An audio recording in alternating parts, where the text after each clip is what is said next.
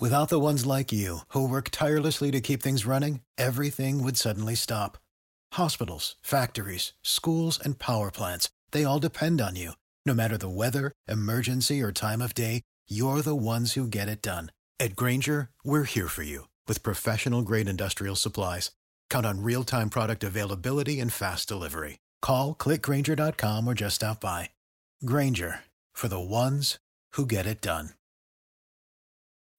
When you need mealtime inspiration, it's worth shopping Kroger, where you'll find over 30,000 mouth-watering choices that excite your inner foodie. And no matter what tasty choice you make, you'll enjoy our everyday low prices, plus extra ways to save, like digital coupons worth over $600 each week. You can also save up to $1 off per gallon at the pump with fuel points. More savings and more inspiring flavors make shopping Kroger worth it every time. Kroger, fresh for everyone. Fuel restrictions apply. We are about to break the surly bonds of gravity and punch the face of God. Left Jab Productions present Edge of Sports Radio, where sports and politics collide. And now your host, Dave Zirin. The Schmata Kid. Boom! Edge of Sports Radio, where sports and politics collide. I'm Dave Zirin, joined as always by a man who's already doing his pre-deflate gate victory dance. The NFL stick a fork in them. They are so beyond done. Dan Baker, DB. Yes or no? Tom Brady will be playing Week 4 against the Dallas Cowboys. Yes. Yes. I mean, seriously, I would eat my sweat socks after a full workout with just a little bit of pepper and salt mixed in a lovely ratatouille. If Tom Brady is suspended for that game. Coach, will you join me for this delicious meal? What did you just call me, a rat? What you call me? You call me a rat? No, That's ratatouille. a movie, right? Ratatouille. No, it's a lovely pastiche of vegetables and tomato. Oh, okay. What show am I? My Ali tribute for the show? Yes. I don't have to be who you want me to be.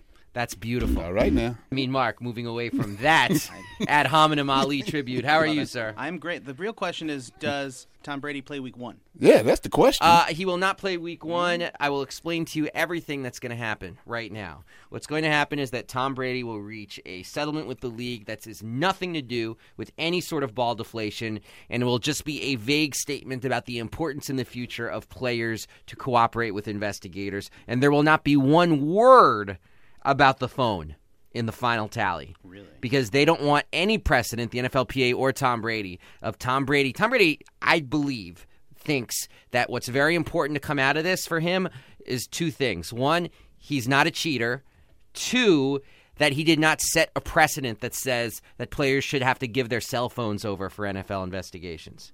I actually think that's a point of principle for him, and I know from talking to my people in the NFLPA that it is a major point of principle for them. Well, we got a hell of a show this week. We are going to talk a little bit about the logic of neoliberalism in sports. Coach is like, what? Mark is going to talk about his fantasy draft, and I'm going to talk about why he is perpetuating oppression. And Yearly subject. And then we're going to interview one of my favorite writers. Her name is Katie Klabish. I always mispronounce her name. We'll get it right when we have her on. But she wrote an amazing piece about Patrick Kane and the culture of disbelief about rape. It's my favorite article of the week. We're going to talk to her. Katie Klabusic. We'll be back after this. Edge of Sports Radio with Dave Zirin will return after this. Dave Zirin returns on Edge of Sports Radio, where sports and politics collide. Boom, we're back here on Edge of Sports Radio, joined by the coach, Kevin McNutt. How you doing, Coach? My man. Me, Mark. How you doing, me, Mark? So good. So glad we have our iTunes podcasting set up correctly now. I was actually I actually got several messages from people where they were concerned about your health, Coach. What? They thought, I don't know, man. I guess you come off a tad on the elderly side, and they were concerned that the reason why their podcast had not uploaded was because you had some health issues. I have no idea what you're talking about. Like none of those words. Podcast. Okay. No, health issues. I'm fine. No, as I know can be. you are. I'm not saying you're not. I'm just saying you have fans and people were worried about you. That's I'm fine, all I'm fans. saying. I love my fans. I'm fine. Your fans should buy your book. What's the name of the book? Playing Time. Playing Tough Time. Truths. Tough truths. About AAU basketball. About Youth AAU sports, basketball. Parents and Youth athletes. sports. Parents and loaded. athletes. Loaded for bear. Loaded for bear. I want to talk a little bit about if you lived in a hermetically sealed chamber, like a big egg that was putting nutrients into your system, and you went into this egg in 1968, and you're a big sports fan, and you woke up today, and you woke up to learn the following set of facts. You woke up to learn that the Milwaukee Bucks were owned by several of the richest billionaires in the United States as part of a hedge fund consortium, and that they wanted a new stadium, and they needed $250 million to make it happen. And you also woke up to learn that in the last 40, 50 years, the college football landscape has changed so dramatically that a typical head coach could make $2 million a year in salary, be the highest paid person at the school, and I hate to correct you, defensive coordinators are making that number now. No, not that's head true. coaches. Yeah. No, that's true, too. Elevate. You better go north of $2 million. But I'm sorry. No. You're right. You're right. No, at the top of the tree, you have coaches making $5, $6, $7 million a year. I believe that's Nick Saban's latest deal. Is a 7.1. But his DC is making 1.5 or 2. And Lane Kiffin on his roster makes well north of $1 million. So I woke up to learn this. And remember, when I'm going to sleep in 1968, the best coaches in the country are making $20, $30 grand a year. Woody Hayes and those guys. Yeah, and Paterno. I mean, these guys were making – so I wake up to learn this, like, holy crap. And then I also wake up to learn that a typical college football player is not only part of this multi-billion-dollar system, but that they're being asked to travel coast to coast on a constant basis to be able to make it happen. And I learned that a group of players at Northwestern want to organize themselves in a union to be able to have a voice, not even necessarily to get money, not even necessarily to get a wage, but to have a voice, to be able to say, hey, we want to have someone do concussion protocols on the sideline. Hey, we have a grievance with our coach, a.k.a. management. And I woke up, I would think to myself, okay, of course, logically, the government will say that these players have the right to organize themselves and have a voice. After all, they're generating billions of dollars. And Northwestern's not even a football school, and the football program generated between 70 and 75 million in pure profit last year. That's not, once again, not even a football school. So I would think, of course, the National Labor Relations Board would say they have the right to organize. And as for that Buck Stadium thing, my word, a couple of billionaires own the team? Well, surely if they want a new stadium, they'll pay for it themselves, right? I mean, that's what'll happen, right? I mean, isn't that logical? Go, Dave, go. No, because the logic of neoliberalism, which emerged in the early 1970s, otherwise known as Reaganism before Reagan, the economics that came out of the University of Chicago, the Chicago School of Economics, the idea that said you improve economies by making sure that the rich get richer and the poor get poorer, you decimate the middle class, you destroy anything resembling unions in any sort of collective action, and basically your model for a free society means you throw people into the woods basically and say whoever gets to claw themselves out gets to be the people who live and flourish.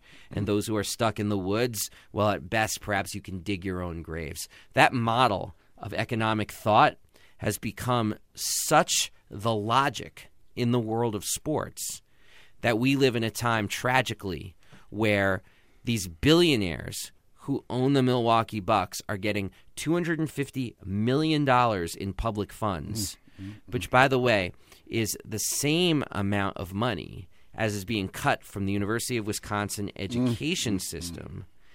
And, of course, the Northwestern University Wildcats denied on the most ridiculous, specious, absurdist, cowardly grounds, denied their right to organize. Do you know the basis by which they were denied, No, Coach? sir. Do you, Mark? Do you know the basis by which they were denied? The argument that said they couldn't organize? The NLRB said, look, our jurisdiction is only over private universities, not public ones. Right. And only 17 of the 125 FBS schools, the big football schools, Division I football, only 17 are private, and the rest are public. And they said it would destabilize the system, if they were conveying on 15% of the schools, which is roughly the number, 17 out of 125, if they were conveying on them a different status. as the other schools. It would destabilize the system. Flimsy. Now, why is it flimsy? Why is it flimsy? First and foremost, the implication that the current system is stable is absurd when you look at the level of scandal, graft that exists in the college football system. I mean, it's a joke to call this current system stable. There are so many lawsuits right now against the NCAA. That's a stable system? That's not stable at all. The second thing is the idea that one school might pose different advantages to an incoming high school student than another. It's like, hello, what do you think Nick Saban is saying when he's sitting down with people in a living room and he's selling Alabama? Is he saying, we're really just like the other 125 schools, except we have really good weather? It's like, no, that is not what he's saying at all. He is saying, I have every NFL GM on speed dial. I have a state-of-the-art weight system. I have tutors for you round the clock. Training tables. I have training tables. I have underwater treadmills. Yes. I have all of this stuff. That's real. And that is real. And the thing is, too, it's like one of the and we had Andy Schwartz, an economist, on the show a couple months back who explained this to us in a way that I had never thought of before. I had never thought of it this way before, and it's really interesting. One of the reasons why the University of Alabama actually has better training facilities than any NFL team is because of the surplus value that exists because they don't have to pay players. Wow. So it's like there's extra fat on the system. Extra fat. It's like, so this idea that, oh my God, it would bankrupt the system. It's like, it wouldn't bankrupt the system. It might bankrupt the makers of the latest underwater treadmill technology, like the laser bath technology that exists at some of these schools. And by the way, we won't even mention the fact the University of Alabama, because I don't even want to be like I'm picking on them, but they rank number 47th in terms of poverty out of 50 states in the United States, including the District of Columbia. They're the 47th, third poorest in the country, ranked 47th overall in terms of poverty. Think about that. Yet they have all this excess cash because of football, and the students themselves don't get any of it. Do you know who the other states are? I bet one is South Carolina, right? Another SEC school. Yeah, I mean, one is definitely South Carolina. We should look it up. One is definitely South Carolina, one is definitely Mississippi, and one is definitely the District of Columbia as well. I thought you said Alabama. Yeah. Alabama, Mississippi, and South Carolina? And the District of Columbia. Remember, it goes up through 51. Right, okay. So we got to find 48 through 51. You got 3 in the SEC with big, powerful schools. But we still got to look them up, and we're going to have me and Dan do that. And Dan can't break in after the break to do that. Right. But because that's a perfectly fine question, because I would love to see how it would correlate. And it's not a coincidence at all that these are former Jim Crow states. Yes, sir. There's like the entrenched level of anti-unionism, because racism was used to break union organizers, and so you never had a stable industrial base and an industrial middle class that was built out of industrial labor. And this is the fruits that come out of that. And when you couple in the fact that the southeast of the United States is where you have year-round sunshine and the ability to play football 365 days a year, means that it also becomes the soil to create pro athletes. But when you have poverty, institutionalized racism, and year-round sunshine. So all of that acts together to create this hub of college football, and it also acts to create this hub of exploitation, because it's not an area where people are conditioned to fight back at all. Hey, let's go to break right now. We're going to cover a little more of this when we get back. But then I want to hear what you guys think. But then we're also going to talk about Mark's exercises in dictatorial imperial oversight, a.k.a. fantasy football. What are you talking We'll be back about? after this. 1, 2, don't move. Dave Zirin will be right back with more Edge of Sports Radio. You're listening to Edge of Sports Radio with Dave Zirin. Boom, we're back here on Edge of Sports Radio. Just looked up the poorest states in the United States. Dan found a bit of a different list than me. But it is interesting that if you look at the 10 poorest states in the U.S., it is a combination of SEC schools, like its majority of them are SEC schools, Mississippi, Alabama, South Carolina, Georgia. And then you also have West Virginia, which is not an SEC school, but it's got its own football culture, certainly. When people saw the Randy Moss documentary, you know what I'm talking about, and its own history of poverty. And then you have schools that are states that are strongly affected by issues of immigration. You got Arizona, you've got New Mexico, right. and that has everything to do with something that's been very much in the media, the Mexican border. Donald Trump, you are such a chump. Donald Stump. All of that. Not a big fan, Donald Trump. Not a fan at all. Moving on from that right away, I'll tell you this, man. I'm so guilty about the fact that I was a New Jersey Generals fan back in the day, owned by Donald Trump, watching Doug Flutie, Brian Sipe, Herschel Walker. Who can't root for Doug Flutie, though? You have to root for him. Hey, let's get back to the subject at hand, because you have the logic of neoliberalism on this situation, where you have corporate welfare that goes into the richest people in the United States to build sports stadiums, and then you've got when players, college athletes, try to organize themselves and say, hey, we want to be able to have a seat at the table, they get smacked down by the National Labor Relations Board. So what does that tell us? It tells us there's a collusion of government and capital. That's what it tells us. So what is the answer? How do we possibly fight that? The hope in this, and this is why people shouldn't be, reaching for the arsenic like coaches right now. The hope in this is conveyed in the very name of the Northwestern team. What's the name of the Northwestern team, Coach? Wildcats. Wildcats. What's a wildcat? A wildcat is a strike that takes place when people walk off the job without there being any pre-announcement or anything like that. And that power is still there. That's what the young men did a year ago at, correct me if I'm wrong, I believe it was Jackson State where that took place among the HBCU schools because there were staph infections in the locker room. They made the decision that they were not – no, it was at Grambling. I'm sorry. Yeah, it was Grambling. Yeah, that's right. And they were about to play Jackson State. I apologize. And because the fact that it was Grambling was such a huge deal because, of course, legacy of Eddie Robinson and the legacy of Doug Williams, both part of that story. And to see people at Grambling have the courage to do that, and they did it because they were in a situation of privation. Like they were being asked to take these insanely long bus rides. They were getting all sorts of medical issues. The weight room was dangerous. So they took their step. But I think you're going to see similar things happen at schools that are caked in largesse, like schools where there's so much conspicuous wealth and consumption that it becomes unbearable for teams to deal with this. And when that takes place, Coach, what you're going to see then is you're not going to see anybody rushing to the National Labor Relations Board. Because keep in mind, they didn't have to go to the NLRB now. Like Northwestern could have recognized them as a union. The NCAA could have recognized them as a union. They made the decision not to. They made the decision not to.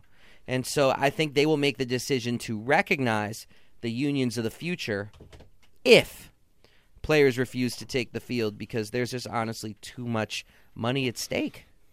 And that's the thing that gives the game away to such a degree. You have so many people making so much money off of these kids.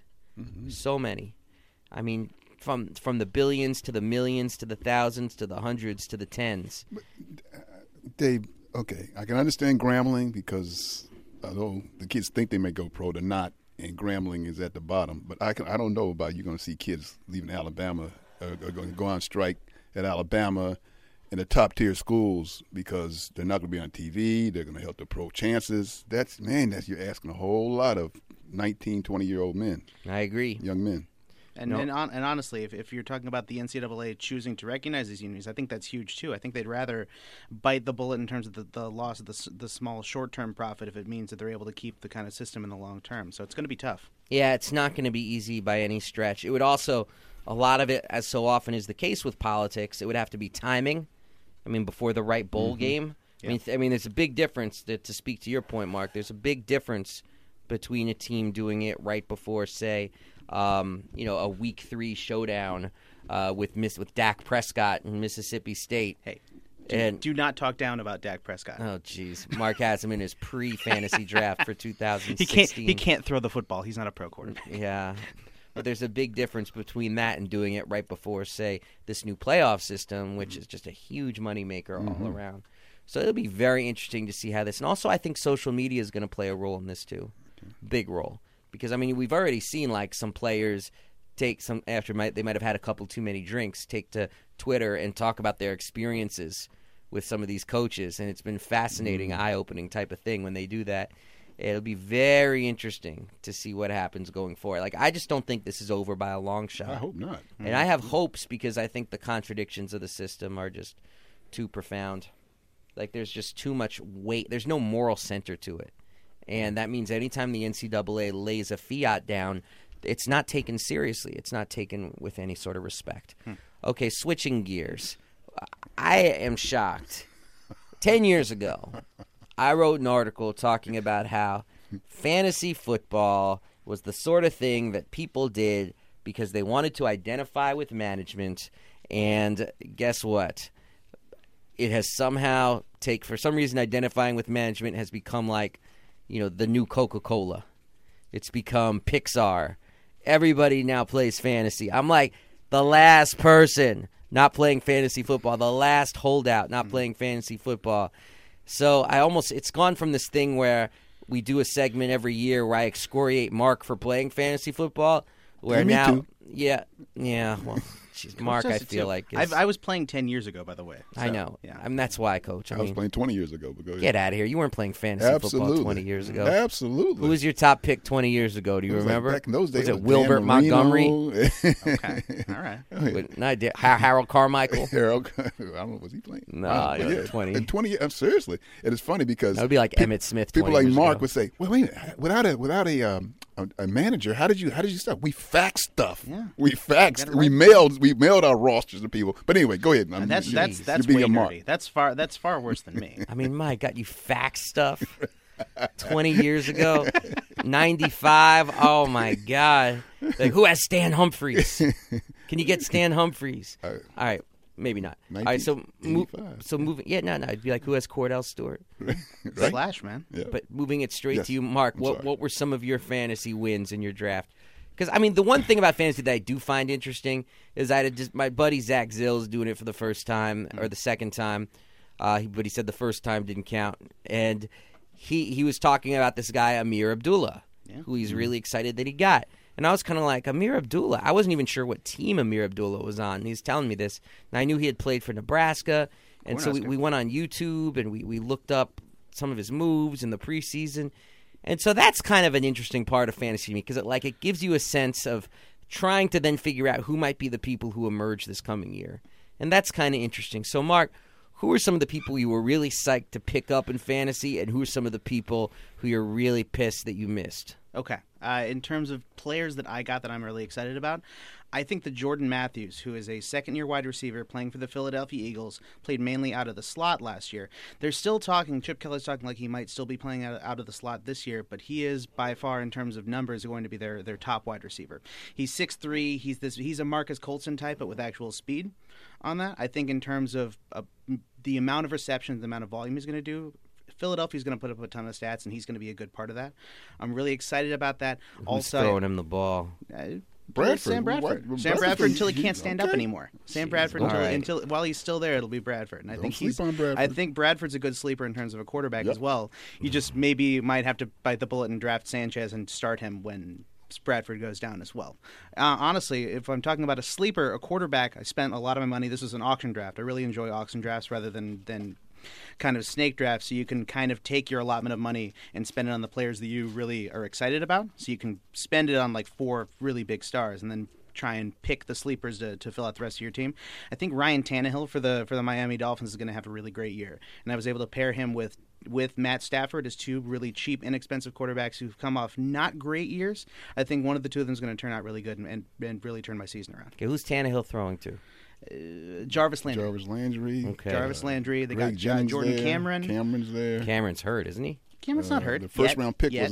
was the Devontae Parker is coming off a hamstring issue. He'll be their number 1 wide receiver. He's a big, fast guy. I like Parker. Okay. Now, what about you, Coach? Same question. Have you done your draft yet? No, my draft is not until the day after Labor Day. Is there anybody isn't the season already like 2 weeks old by then? No, it starts that Thursday. I'm just kidding. Is there anybody who you're like excited to want to get your hands on? Your grubby paws, your mitts. Yeah. Both of you got grubby paws. You're both this disgusting managerial Bob Kraft wannabes. You sicken me. Who do you want? Jeremy Hill. Really? He's going to have a big year. You, he had. What about Gio Bernard? Is he not going to break up? He's just coming out on third down, catch a little pass out on the flat, and then Julio Jones is going to be special. Watch, he's big, 6'4", runs like a deer, strong. Matt Ryan's a good quarterback. They have a cake schedule.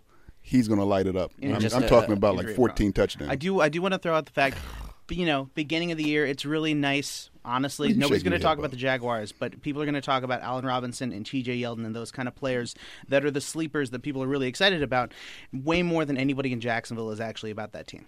Get in this, DC. That's fun.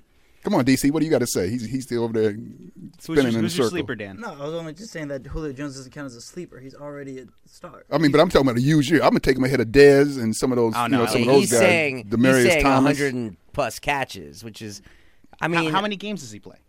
He stays out. That's with everybody, though. Yeah, that's with everybody. I'll tell you this, though. Dez is going to be off the page this year. And I know I'm not that I've been given fantasy advice because I don't believe in it on general principle. But watch Ryan Fitzpatrick. Dead serious about that. Quarterback for the Jets. I could see that. 17 touchdowns, 8 picks, 61% last year. This year, much better receivers. Let's go to break. We'll be back after this. Dave Zirin will continue with Edge of Sports Radio after the break.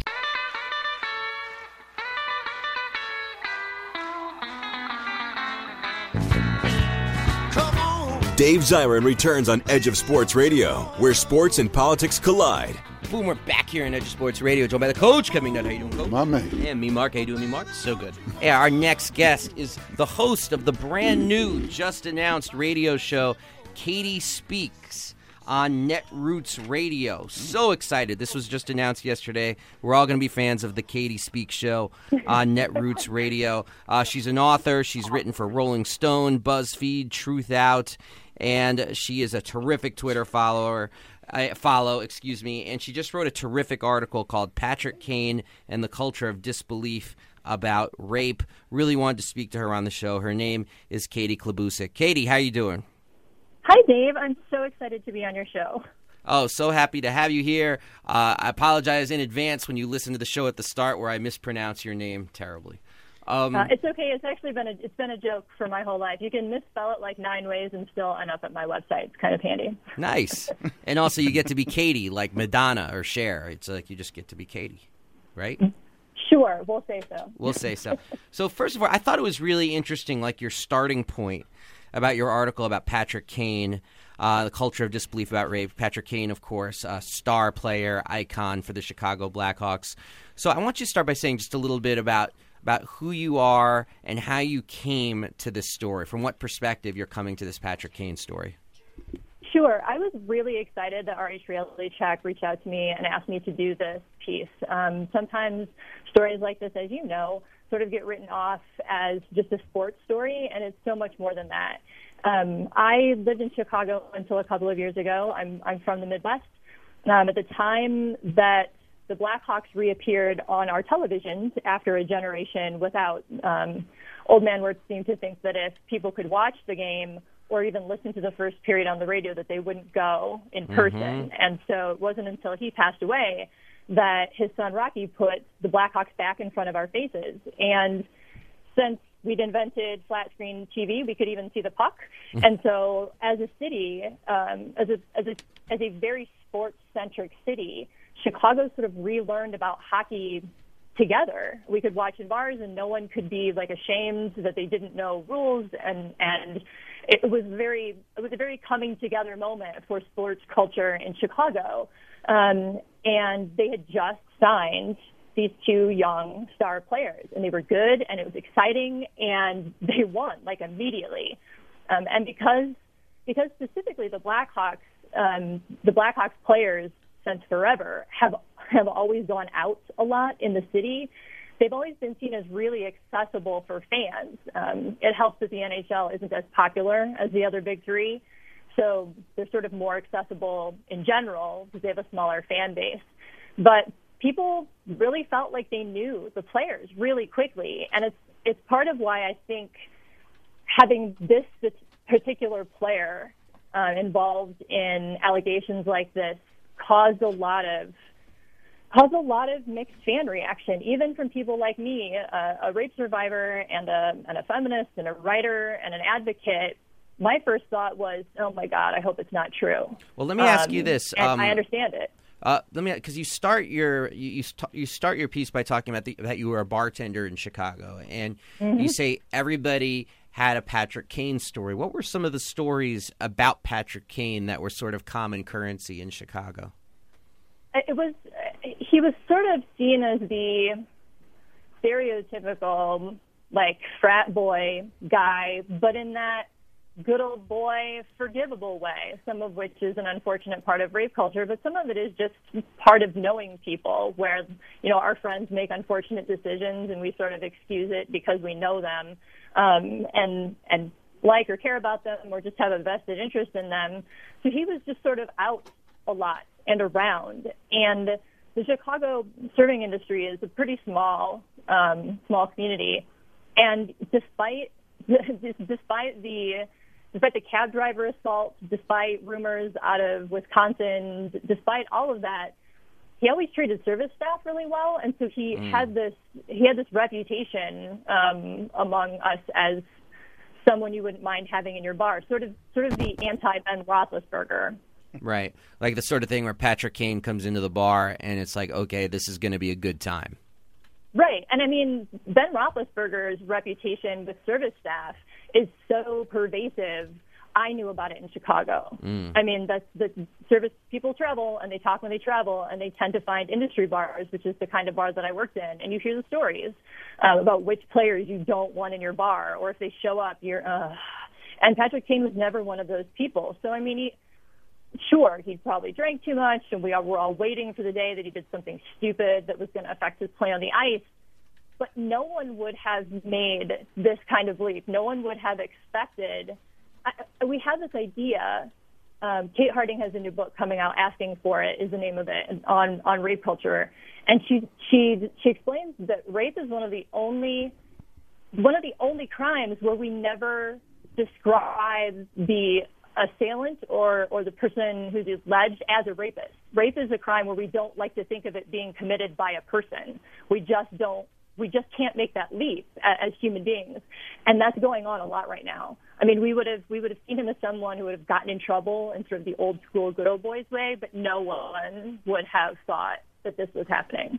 So let's talk about the media coverage thus far, something your article touches on. How do you feel the Chicago media, the national sports media, which traditionally does not approach issues of sexual assault well, to put it mildly, the history is not good. How do you feel? But, of course, there's also been a rise in consciousness of a lot of voices, I think largely because of voices like yours on social media, like the demands on them that they have to start doing this better. So those are some of the dynamics at play. And so with those dynamics at play, how do you feel like the Chicago media and the national media have done in terms of talking about what we know so far about the case?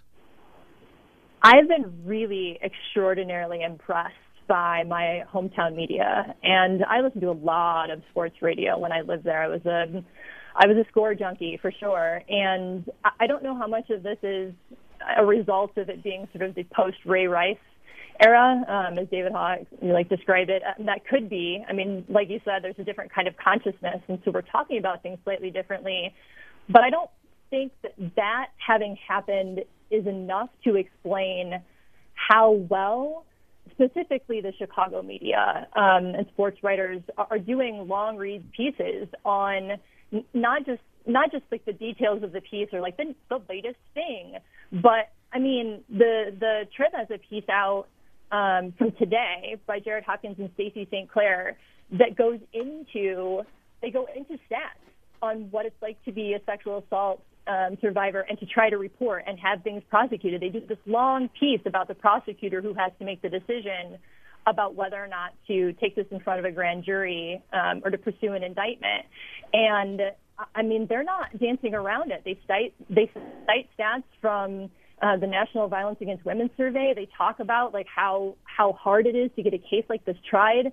I'm not seeing any victim blaming. I'm not even hearing what I was hoping this would be the case, but I just I don't expect this anymore of teams or leagues or anyone.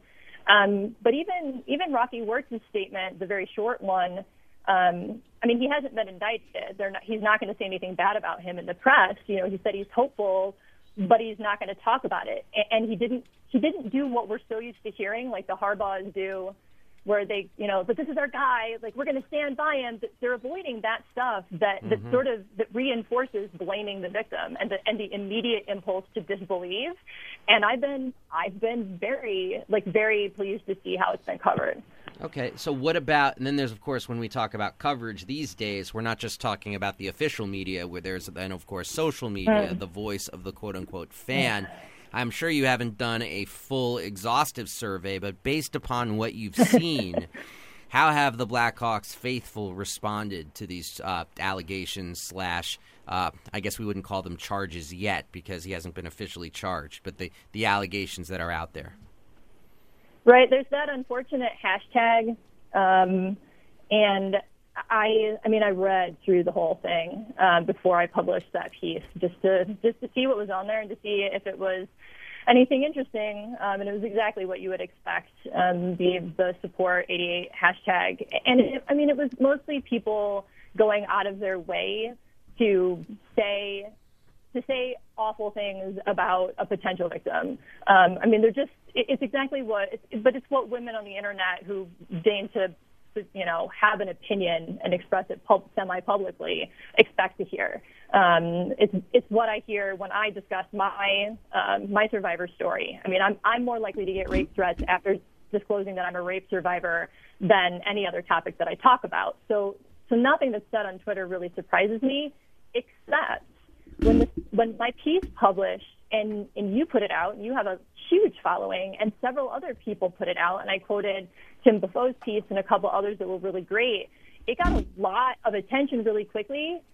I didn't get any negative feedback. I mean, don't go read the comments. There's some dumb stuff in there because people troll the RH Reality Check website. But really, most of what I got from people was, thank you, I felt conflicted, thank you for expressing that, I felt conflicted, just over and over again. And that was from people who are gamers, and I don't mean that in like the new way we use that word derogatorily. I mean like the homers, like the people with Stanley Cups in their bios, avatars. And they're all wearing jerseys, and it's all Hawks everything. We're really appreciative, and that was great as a fan and a survivor to like hear that kind of support from my fellow teammates. Well, it's a small thing, and I'll just speak. I'm speaking directly to the audience now. It's a small thing, but if anybody who follows me on Twitter says anything that's rapey or anything like that, they're immediately blocked because I actually want to try to form it as a community where people can debate without going there. And I would just encourage other people to do that too. Never hesitate to block people. Fight for the community that you want to have. It's not an open forum, it's your forum. So now that I've done that little PSA of how to use Twitter, I have one other question for you, because this is a bit of an uncomfortable question, Katie, but it's the one that I keep coming back to. Because let's face it, one of two things happened in this case. Either Patrick Kane committed this heinous crime against women, or he is being falsely accused of this heinous crime and probably targeted for that because he's Patrick Kane. Mm-hmm. Now, one of those two things is true. I am very, very, very skeptical of the idea that you hear so often about athletes being targets for these kinds of false accusations.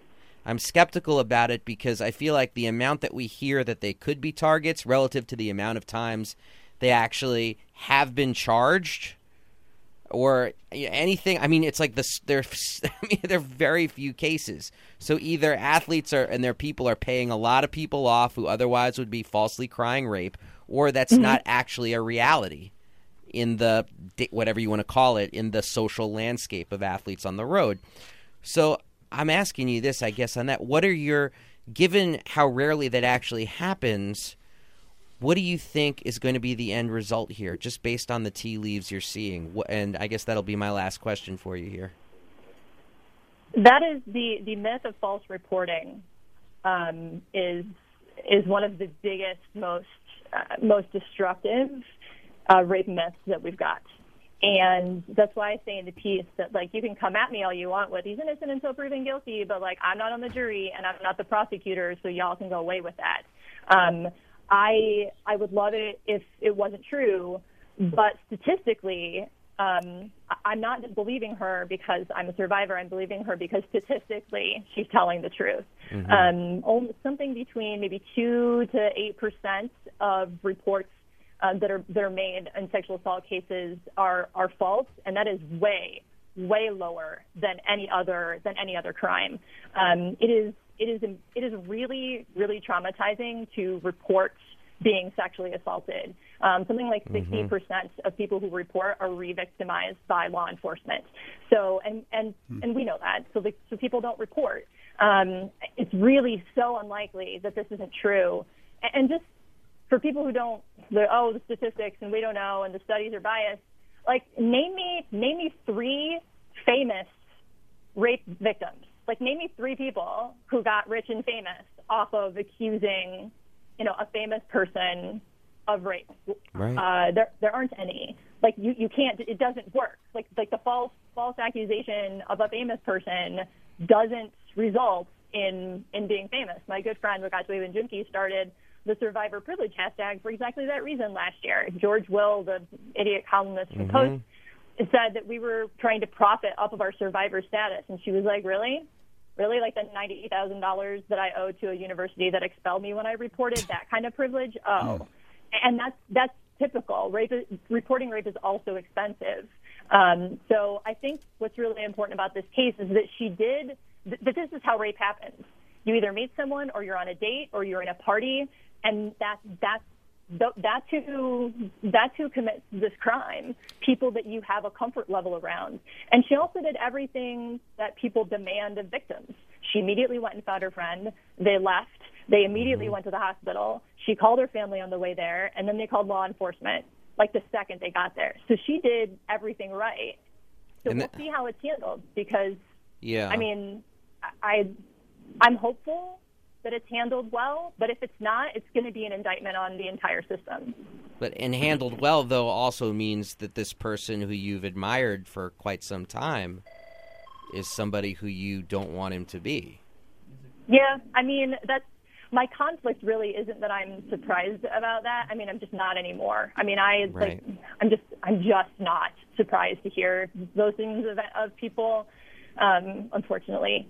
What's going to be challenging for me is what's happened. You and I have talked about this, and it happens a lot with football fans right now, both college and professional, where we wonder how long we're going to be able to enjoy the game with the stuff that we know. Like, how long can I still watch? And with the suspension of disbelief and just get engaged in this pastime that I love, that's a cultural thing. For some of us, it's a family thing that I grew up watching sports. And at some point, when is there so much from outside off the field or off the ice where I'm no longer even able to enjoy like the thing that I use as my, escapism? Well, and that's what's really sad. I don't know how I'm going to feel.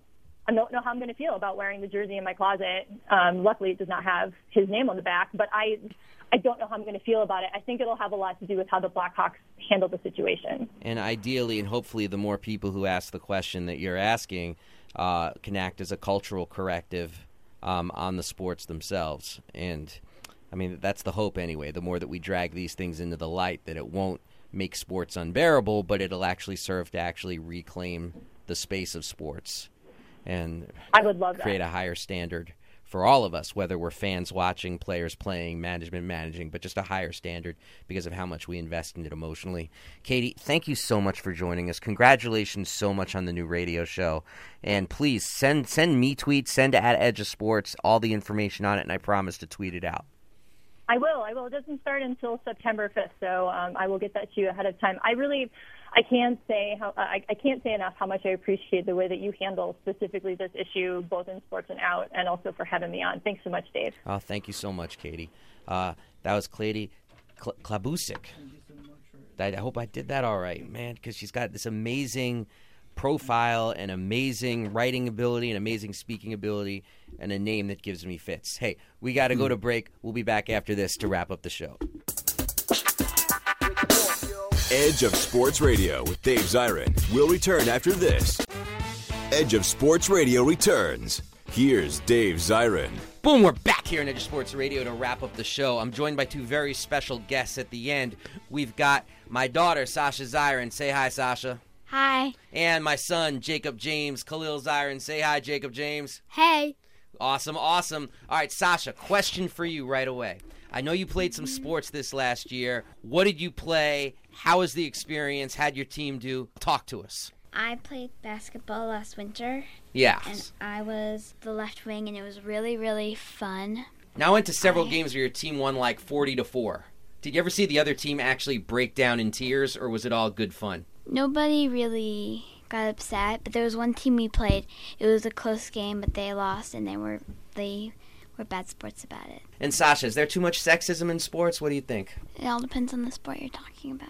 That's a very, very good point. It depends on the sport itself. Do we want sports with sexism, yes or no? No. Absolutely not. Very well said. Jacob James, what sports did you play this year, buddy? In 2015, in spring, I was on a soccer team, which I didn't really win all of the games, but I did crush lots of people. You crushed lots of people. Is that what sports should be, crushing people? No. What should sports be about? It should be about fun. Very good. Now, is it true that you learned how to score a goal by actually modifying a slide tackle? Did you really do that? Yes. Now, how does that look? When you do that slide tackle shot, does it really, really hurt the inside of your leg? Not at all. Not at all? You can do that? So you're mad bendy. You got mad flexible skills. Yes. Very good to hear it. And Jake, who's your favorite music group these days? Who are you listening to? Usually New Kids on the Block. New Kids on the Block. What's your favorite New Kids song? Probably The Right Stuff. The Right Stuff. Can you do a quick line from The Right Stuff for us? No, thank you. No, it's oh. That's Hangin' Tough. That is Hangin' Tough. All right, thank you, Sasha. And Sasha, last question goes to you. You've been doing some weightlifting? Yeah. Do you recommend it for others? Yes, it's fun. You feeling strong? She doesn't really do that. Yes, she does. And you know what? Jacob, you know why you just said that? Why? Because she's getting so strong she could pound you like a mushroom. Yup, and he knows it, hence the fear. Hey, for everybody out there in Edge of Sports Land, I'm Dave Zirin. We are out of here. Everybody say peace. Peace! Edge of Sports Radio, where sports and politics collide. Tune in next week and go to edgeofsports.com. For the ones who work hard to ensure their crew can always go the extra mile, and the ones who get in early so everyone can go home on time, there's Grainger, offering professional-grade supplies backed by product experts so you can quickly and easily find what you need. Plus, you can count on access to a committed team ready to go the extra mile for you. Call, click Grainger.com, or just stop by. Grainger, for the ones who get it done.